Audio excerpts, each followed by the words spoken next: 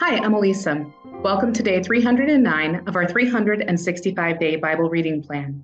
Today's reading is titled, Sleeping in Church.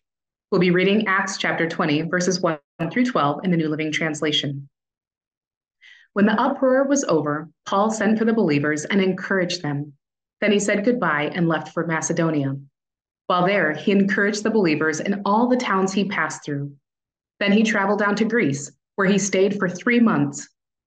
He was preparing to sail back to Syria when he discovered a plot by some Jews against his life, so he decided to return through Macedonia.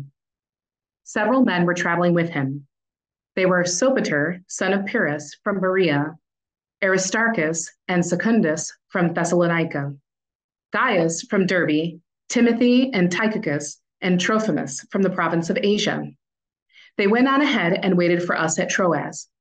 After the Passover ended, we boarded a ship at Philippi in Macedonia, and 5 days later joined them in Troas, where we stayed a week. On the first day of the week, we gathered with the local believers to share in the Lord's Supper. Paul was preaching to them, and since he was leaving the next day, he kept talking until midnight. The upstairs room where we met was lighted with many flickering lamps. As Paul spoke on and on, a young man named Eutychus sitting on the windowsill became very drowsy. Finally, he fell sound asleep and dropped 3 stories to his death below. Paul went down, bent over him, and took him into his arms. "Don't worry," he said, "he's alive." Then they all went back upstairs, shared in the Lord's Supper, and ate together.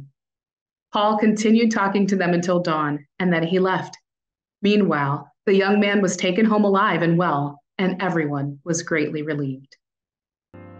Thanks for joining us for today's reading, and remember, everyone has an invitation to sit at Jesus' table. We hope you'll find your story and purpose in God's story.